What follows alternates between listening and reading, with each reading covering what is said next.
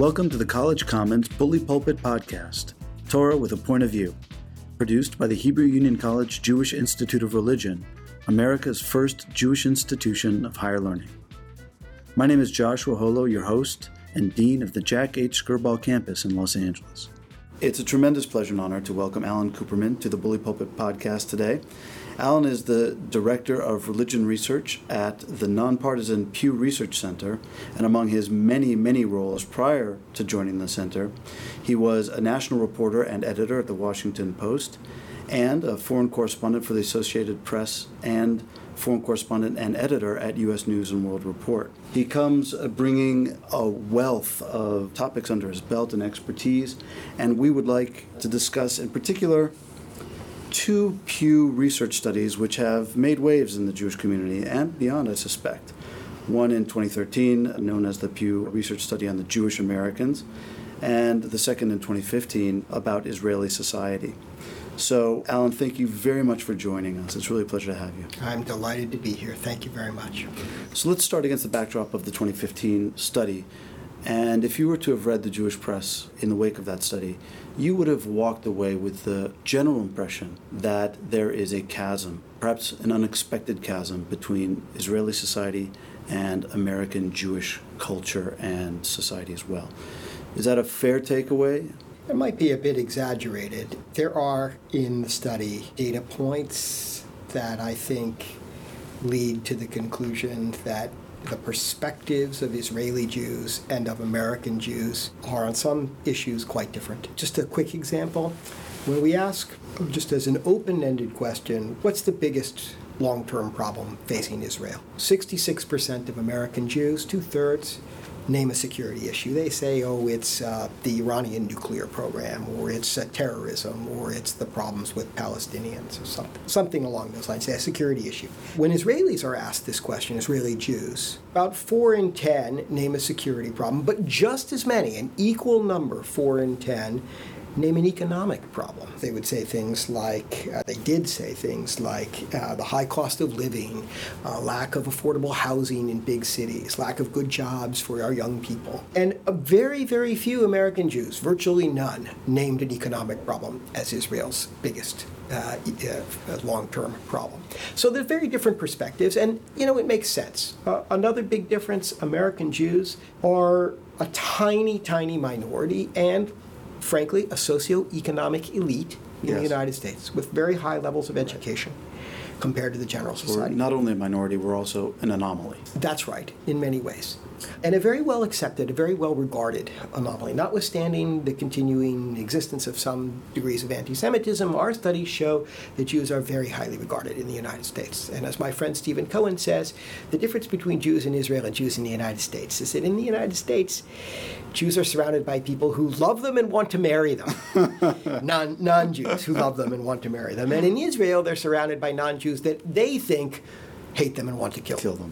Now, that's also an exaggeration, but clearly there are different contexts. Jews in the United States, a tiny minority, about 2% of the population. Jews in Israel are 8 in 10 of the population. 81% of Israeli adults are Jewish. So from those differences flow many differences in perspective. But our survey by no means shows only differences in perspective. There are a number of ways in which Israeli Jews and American Jews have some, I think, important commonalities. To begin with, when we ask in Israel, is a Jewish state essential to the long-term survival of the Jewish people? The vast majority of Israeli Jews say yes. But you know what? When we ask, and is a thriving diaspora necessary for the long-term survival of the Jewish people, the vast majority also say yes. So Israeli Jews clearly see the importance of the diaspora. When we ask Israeli Jews whether they think American Jews are having a good influence on the way things are going in Israel, or a bad influence, or really don't make much difference, 6 in 10 say a good influence. There's a substantial number, but it's a minority who say not making much difference at all, and only a very tiny percentage, about 6%, who say Jews in America are having a bad influence in Israel. And so on. And as we know from our survey of American Jews, most American Jews say that they care a lot about Israel. Now, there are big differences in the United States in these attitudes between younger Jews and older Jews. That is a matter of some concern to people in the Jewish community, and we can get into that. And in Israel, there are big differences in attitudes on the peace process, and a lot of attitudes that are important to American Jews, and on questions of, for example, the role of non-Orthodox rabbis. Big differences within the Israeli Jewish population between, in particular, what I consider to be the four main subgroups of Israeli Jews. Self-defined, these are not my labels, these are the way Israeli Jews describe themselves: Haredim, Dati'im, Masortim, and Hilonim. So Haredim, ultra-Orthodox, that's how it's often translated. Dati'im, religious Jews, also considered Orthodox. As your listeners may or may not know, the term Orthodox is not a Hebrew term, and it's not commonly used in Israel. So the terms Haredim and Datiim are the subgroups of the Orthodox, and that's what's used in Israel. Masortim, or traditional Jews, and Hilonim, or secular Jews. And these groups are really very divergent in their perspectives. So the first and foremost thing American Jews need to understand about Israeli Jews is that it's not a monolithic group by any means. Very diverse group. That alone, the fact that they are much more fractured in their Jewish politics than we are in ours, is as much a difference in and of itself as any difference on a given topic or opinion. I couldn't agree with you more. Very, very important. And this is something that Israelis themselves have started to pay attention to. There's been a lot in just the last few years, and with the reception of our survey, this was a big issue. The degree to which Israeli Jewish society, leave alone the gulfs between Israeli Jews and Israeli Arabs, just within the Jewish society, the question of cohesiveness has begun to rise. So in the week after our survey came out, it was very interesting. There was an article in Haaretz quoting the chief of intelligence for the IDF, who said that in his view, the biggest long-term problem Israel faces is internal cohesion. And he meant in particular, and he said in particular, among Jews as well as between Jews and non-Jews in Israel. And he said specifically that he thought that was a bigger long-term problem than terrorism. You know, a very interesting thing, I was surprised at how often, I lived in Israel back in the 1990s as a correspondent for 2 years, as a Middle East bureau chief for U.S. News and World Report. I lived in Jerusalem from 1996 to 1998. And I didn't hear this then. What I hear now, I hear Jews in Israel talking about modern-day Israeli tribes. And that these tribes, in part, and I've heard the president of Israel, Reuven Rivlin, in response to our survey, talk about the different school systems for Israeli Jews, and the difficulty that he's had in his efforts to try to bring school children from varying parts of the Jewish community together, and the opposition not from the children but from their parents. So I think people need to understand these differences. They really stand out in this survey. When we analyzed the data on the questions we asked, and most of the questions were either questions about Jewish belief, practice, observance, or they were political questions. We didn't go deep on economics. We didn't go deep in, say, gender roles, though there's some of that. There's a lot of things, about 100 questions in the survey.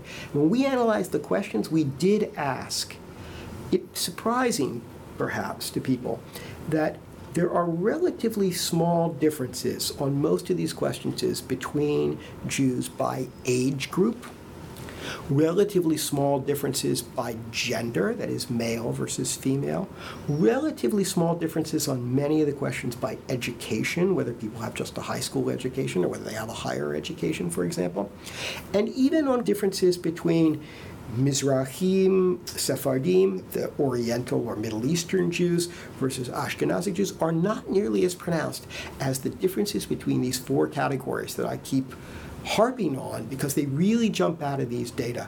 Haredim, Dati'im, Masortim, and Hilonim. And people need to understand, American Jews, if nothing else, need to become more conversant, I think. Not for policy reasons, but if they want to understand Israel, what's going on, they need to understand these categories. And I know, too, when many Americans go to Israel, and they know something about Israel, but very often you'll note that Orthodox American Jews, when they go to Israel, they spend a lot of their time either with Haredim or with Dati'im. They spend time with Jews like that. And more secular or cultural American Jews, when they go to Israel, they tend to spend a lot of time, I think, this is not from our data, this is my experiential, I'm throwing in here. I think they tend to spend a lot of time with Jews like them. And there's also a natural, just human tendency to mirror image a little bit and to think, well, they must be kind of like me or see things like me. And that's true. I mean, we're all the same person. Lenny Bruce used a different, I won't say what Lenny Bruce said, but we're all the same something in many ways. And yet there are divergences that come out of our different contexts, our different perspectives. And I hope that one of the results of this survey, the survey we did in Israel, is from the perspective of American Jews, to help them to better understand what's going on in Israel. What they take away from it or what they do about it, that's not my business. I think that the data is borne out anecdotally when American Jews, in one way or another, either developing social relationships with Israeli Jews in America or visiting Israel, when we're confronted with the apparent anger across the tribes in Israel, the proverbial tribes that you've outlined, what appears to us as a real lack of solidarity amongst the Israeli Jews, following precisely those lines, it can be alarming for American Jews, many of whom were brought up on a certain myth. Yes, I can give you a couple of examples. One that might jump out from the survey is, there's very little religious intermarriage in Israel. Not surprising, 80% of the population is Jewish. Virtually all Israeli Jews who are married in our survey tell us they're married to a fellow Jew, not like the United States. And virtually all, by the way, of the Christians and the Muslims and the Druze that we interviewed are married to fellow Christians, Muslims, or Druze. But we also asked about attitudes toward intermarriage, and we asked this in a very broad way. We asked people in each group how they would feel if someday a child of theirs were to marry, and then we named, a person from, and we named each of the other groups. And so just kind of cutting to the chase here, one of the things we see is that Hilonim, secular Jews in Israel, would be not at all comfortable or not too comfortable if a child of theirs married a Christian. The vast majority say that. But even more of them say they would be not too or not at all comfortable if a child of theirs were ever to marry a Haredi Jew. If anything, and I'm not saying they're comfortable with a child marrying a Christian, but if anything, they are more comfortable with a child marrying a Christian than with a fellow Jew who is ultra-Orthodox. How much credence do you give that when it comes to taking that at face value? Because there's a kind of there's a point to be made which can be a little bit rhetorical. I asked this of my Israeli friends because I was taken by this result. And my set of friends is no more representative of the whole population than anybody else's set of friends. It so happens years ago I had been a correspondent in the former Soviet Union. I have a bunch of friends who made Aliyah to Israel 25 years ago from the former Soviet Union. And most of them, not all of them, most of them are relatively secular. They are not Haredi or Dati. And I asked my friends about this, and every one of them said, Betach, of course, of course, that's the way we feel. The divisions, again, between these camps, now they can be exaggerated. In Israeli society today, you may have heard, there's a television show called Srugim. Sruga is a knitted yarmulke. Srugim are people who wear knitted kippot, and it's a very popular show. And the knitted kippah is usually a symbol for the Dati category, as opposed to the Haredi or maybe Masorti, but not... Correct. Neither actually Haredi nor Hiloni. Usually Dati, some Masorti, but certainly observant. And the family that is at the center of this film really lives in their own circle, and they have really no interactions, virtually no interactions. In fact, there's one famous episode in which someone who's non-observant is brought into their circle. And they, for them, it's like someone from Mars. And Israelis have watched this, and I've been told by Israelis that the show's had a very interesting effect on Israeli society, that people have become more willing now to talk about this degree of separation, and maybe this is one of the reasons, in addition to our survey. And our survey also is not sort of coming out of nowhere. Israelis have become very attuned to these divisions and have begun to worry about them. And I do not want to suggest that Israelis in their everyday interactions have no interactions with people of other Jewish subgroups. They do. But most of them tell us, for example, most Haredim tell us that either all or most of their friends are fellow Haredim, and most Hilonim tell us that all or most of their friends are Hilonim. Israelis are perfectly willing to say. It doesn't seem to be a hard thing for them to say. we spend our time with people who are like us, and we really don't know. We really have nothing to do with, and especially in the two kind of polar camps, the Haredi camp and the Hiloni camp. Masortim in particular are kind of interesting middle ground. A lot of Masortim are not very observant. This is the kind of traditional, and should not be confused, by the way, with the conservative movement in the United States, even though the conservative movement's official arm in Israel is called them. When Israelis call themselves Masorti, that's not what they're talking about. They're not talking about conservative movement in the United States.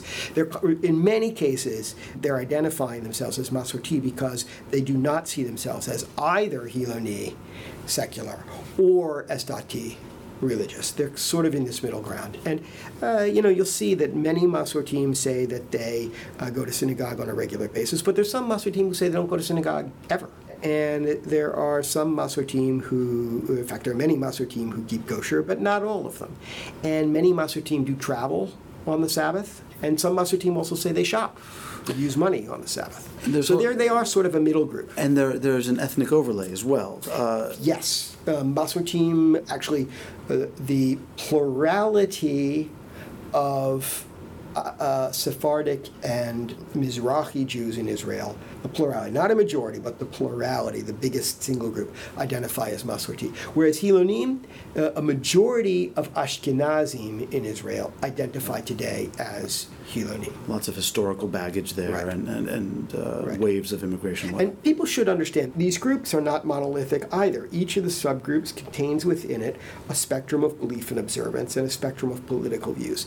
Yet, on the whole, it's very clear that there's a kind of a ladder here or spectrum of traditionalism with Haredim at one end and Hilonim on the other. And there's also a spectrum of political and social views that follow that. And they're very sharp on questions having to do with democracy and the importance of democratic principles as opposed to the importance of halakha. Support for certain institutions, I think. And support for institutions, the Rabbanut, the rabbinate, traditional Judaism, and questions, for example, many burning questions actually in Israeli politics today, down-to-earth questions like should public transportation be stopped throughout the country on Sabbath, or should women be segregated from men in public transportation? Should women be allowed to read from the Torah and pray out loud at the Kotel, the Wailing Wall, the Western Wall? Should non-Orthodox rabbis be allowed to conduct marriages? Should non-Orthodox rabbis be allowed to have subsidized study halls? Or to do conversions? Should Haredi men serve in the military? On these sorts of questions, again, the population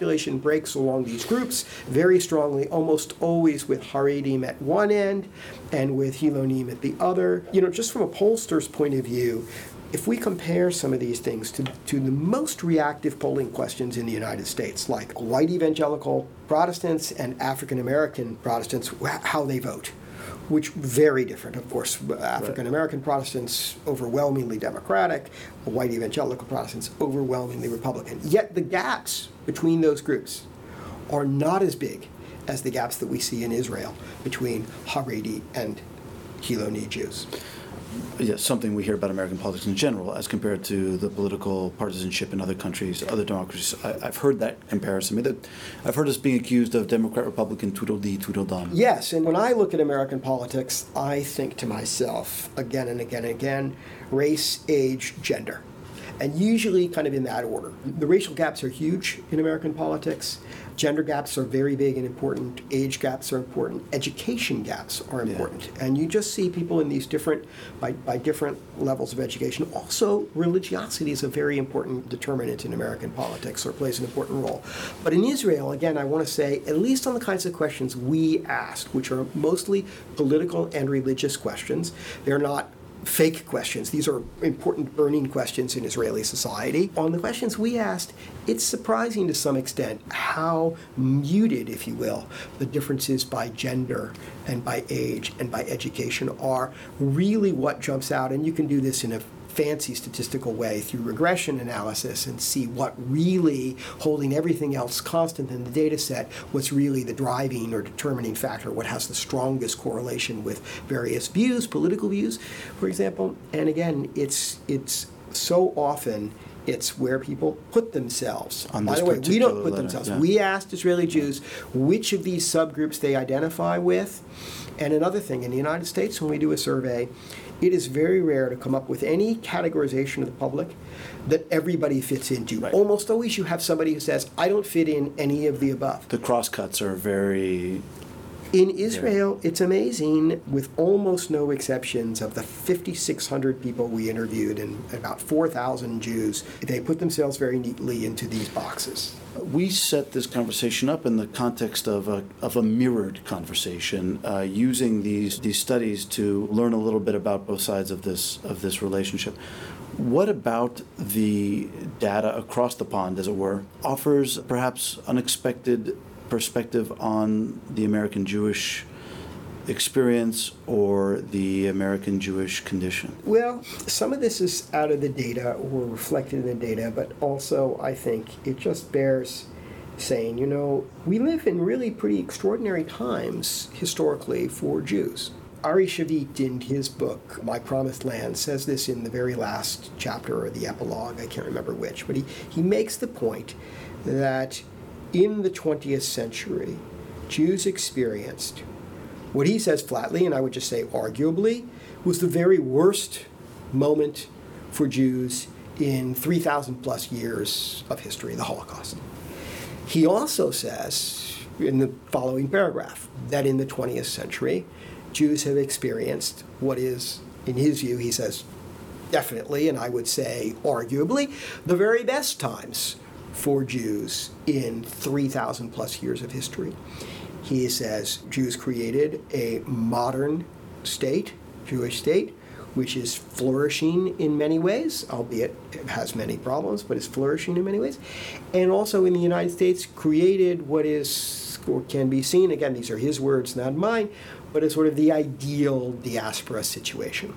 And if you just step back for a moment, try to look at things from a lunar perspective, Jews as a people, having experienced in the space of what is in many cases a single lifetime, the best and the worst of 3,000 years of tumultuous history, that's a pretty extraordinary thing to happen back to back. Yeah. And it isn't surprising that in some ways our heads are spinning, and it's difficult for us to make heads or tails of it. And are we really living in paradise in America, or are we constantly under the threat of anti-Semitism? And is the Israeli modern state an awesome and amazing and wonderful in so many ways thing, or is it an endangered, divided, difficult, problematic place?